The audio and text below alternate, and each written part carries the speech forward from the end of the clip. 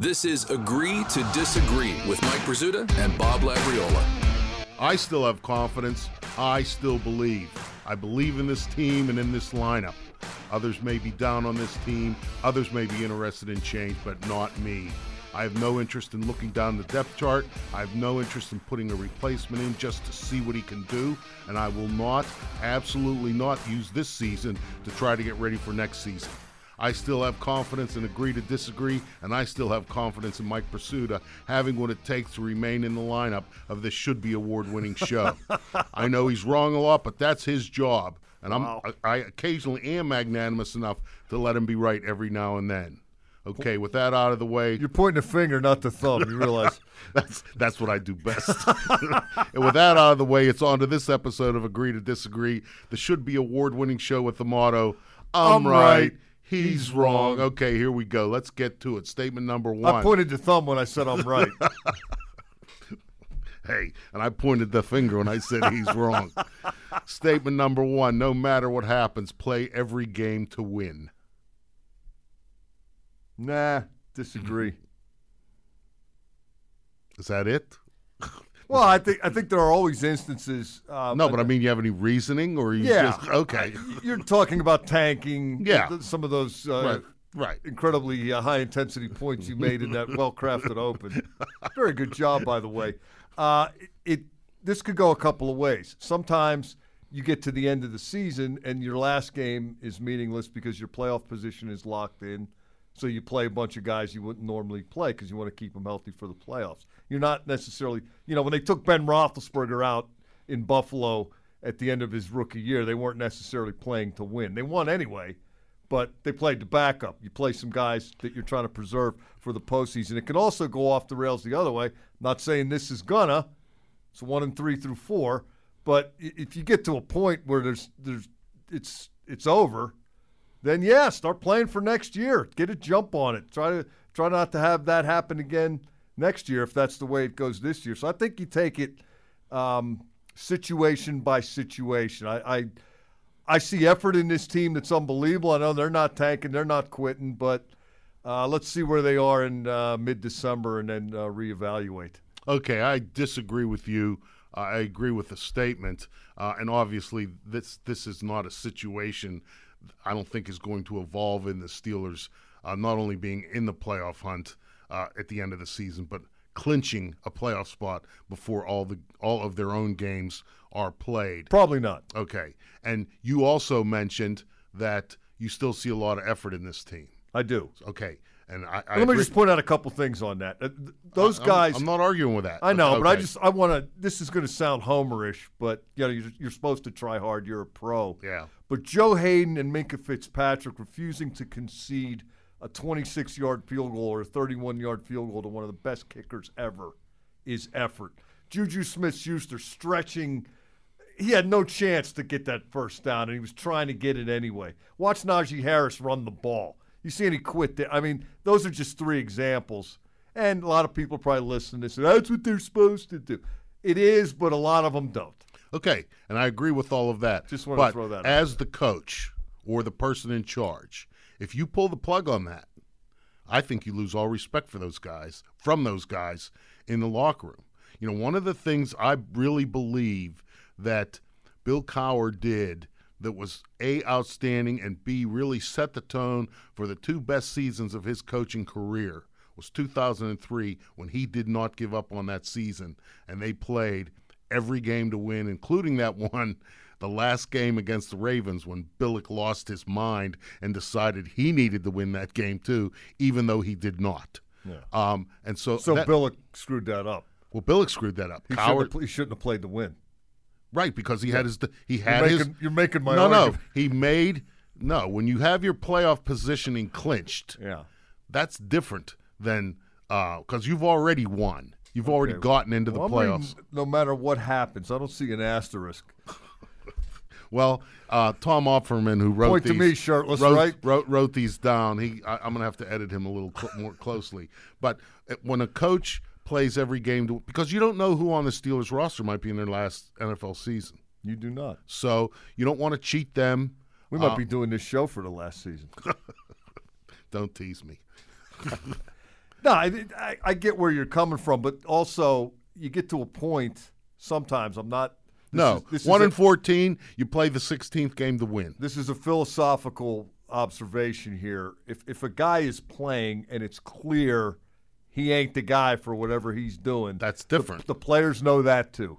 Right. You play. So sometimes I believe you can get to a point where different. I don't know. At least can be different, and that is more. Help me out. It's not advisable. It's more attractive than palatable. Then all right, we already know what we're going to get here. But see, if you have established yourself as a guy who always plays to win, always makes decisions that are in the best interest of the team to win the next game, then I think that at some point, even if some players disagree with it, they will go back on the fact that that's the way you operate as a professional. Perhaps. Point number 2. The best offensive coordinator of the Mike Tomlin era was Todd Haley. I agree. And I'm going to do a little preemptive striking here. But let me just, for the listeners, go over them. It was Bruce Arians was first, 2007 to 2011. Then Todd Haley from 2012 to 2017. Randy Fichtner from 2018 through 2020. And then Matt Canada this year. I'm going to agree that the best offensive coordinator of the Mike Tomlin era was Todd Haley.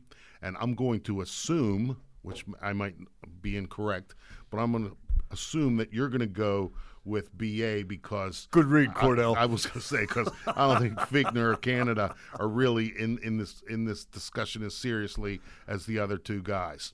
Okay, here's the thing to me. And we're talking about offensive coordinator, not general manager and or head coach. So his job, in my opinion, 2 jobs. Protect the franchise and score points. That's your job. Okay. Sack totals on Roethlisberger from 2007 to 2011 by season. 47, 46, an NFL leading 50, 32, but Roethlisberger was only able to play 10 games that year, and 40. That's a total of 215 sacks, an average of 43 sacks a season. As well, the Steelers' ranking in points scored, 9th, 20th, 12th, and 21st. Okay? Another preemptive strike here. Let's go to Super Bowl 43. Okay? Number 1, the Arizona Cardinals. The 2008 Arizona Cardinals were not the Steel Curtain. Just to refresh everyone's memory, they came into that game 28th in the NFL in points allowed, 19th in total yards allowed, 22nd in passing yards allowed, 16th in rushing yards allowed. Super Bowl 43, the Steelers had 58 yards rushing and fewer than 300 in total yards. They were 2 for 4 in goal-to-go situations. Thank God for James Harrison, or that miracle drive at the end never would have happened. First and goal from the 1-yard line, they settled for an 18-yard field goal. First and goal from the 4-yard line, they settled for a 21-yard field goal. And as I mentioned, that game-winning drive, Ben was calling the plays. On to Todd Haley, sacks by year. 30, 42, 33, 20, 17, and 21. That's 163 sacks. That's fewer sacks and more seasons than BA. And then here's the other. Ranking in points scored. 22nd, still had BA hangover. 16, 7, 4, 10, and 8. The floor is yours. It's BA. See, here's how you resolve questions such as these. Who's the best? Who's the coach of the year? It's the guy holding up the trophy at the end of the season. Who's the player of the year? It's the guy who scored the most touchdowns, made the most buckets, scored the most goals. You don't have to overthink this stuff. The 2008 defense was historically great. Ask your buddy Rick Goslin about that. When Bruce Arians was the offensive coordinator, the Steelers won a Super Bowl and played in another. And you, Mr. Labriola, clearly never sat in the office of Bruce Arians on the South Side with the big portrait of Bear Bryant staring down, and listen to him describe everything that went on in that epic drive that beat the Cardinals, which if they didn't have that, nobody would remember James Harrison's return.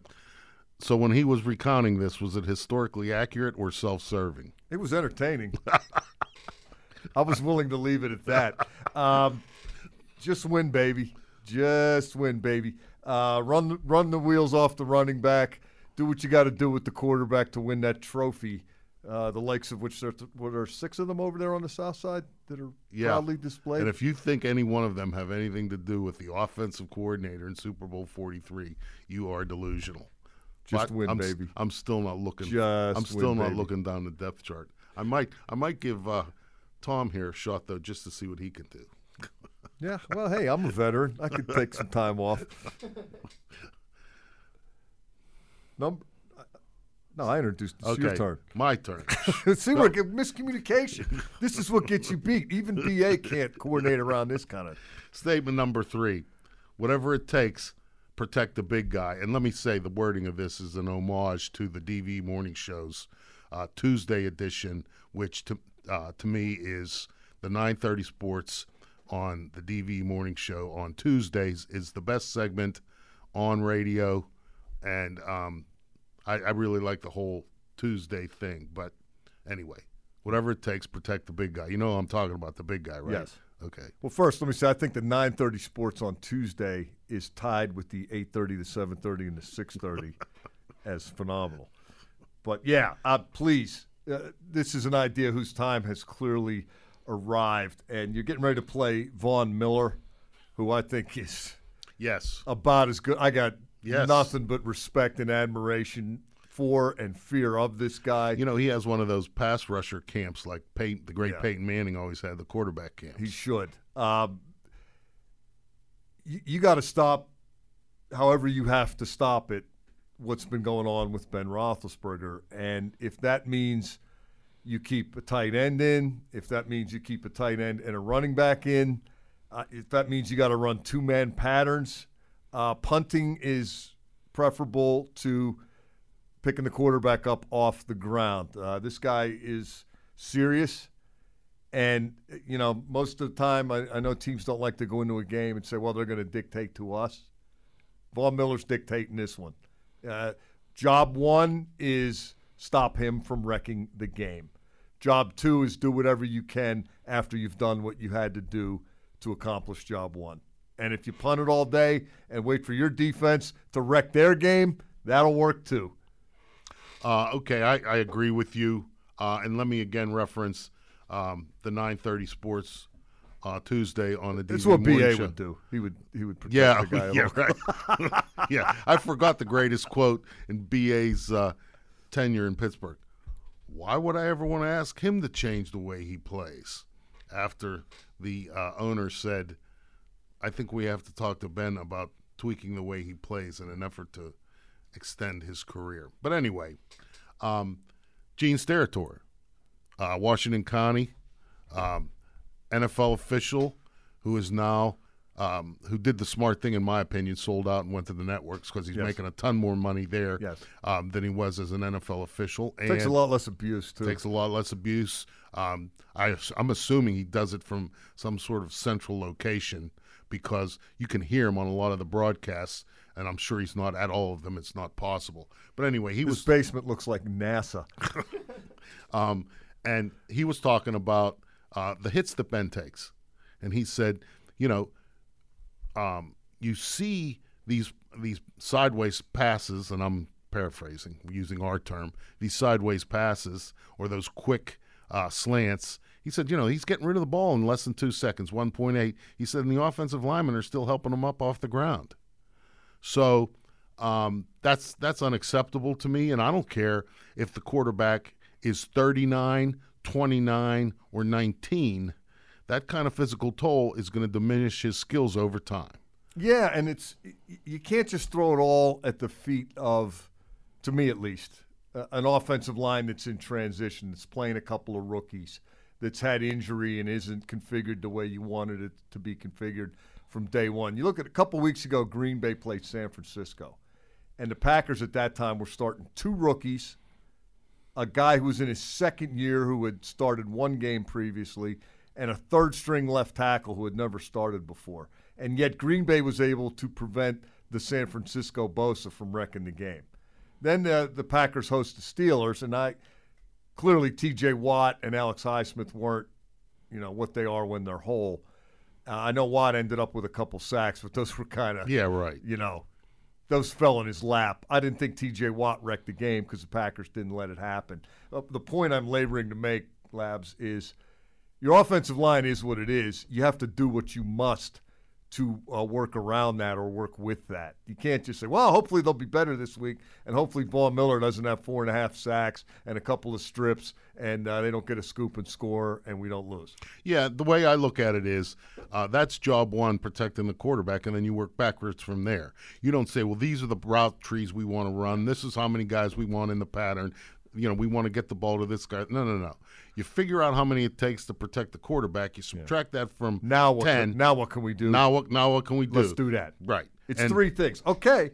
And if, I get a lot of these questions. When are they going to start using Derek Watt to block for the run? How about using him in the backfield to pick up the first guy through wherever the leakage happens to be? Yeah. How about that? Let's go with that. Just for our context's sake, Tony Romo was talking a lot about this during the broadcast of the Packers game. About how you got a chip, you got to. Yeah. He said, "Hey, the center can help one of the guards, a tight end can help one of the tackles, a running back can help the other tackle, or another tight end." Yeah, I mean, you got options. Yeah. Now they limit what you can do down the field, but to me, that's better than the what's being inflicted. And your point about 19, 29, 39. Nobody likes getting smacked around.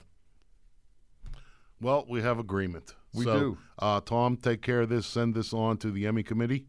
Where is the Broadcasting Hall of Fame located? Because this is headed there, wherever it is. Yeah. Well, you got a tux? I mean, let's I go get one. Let's leave here now.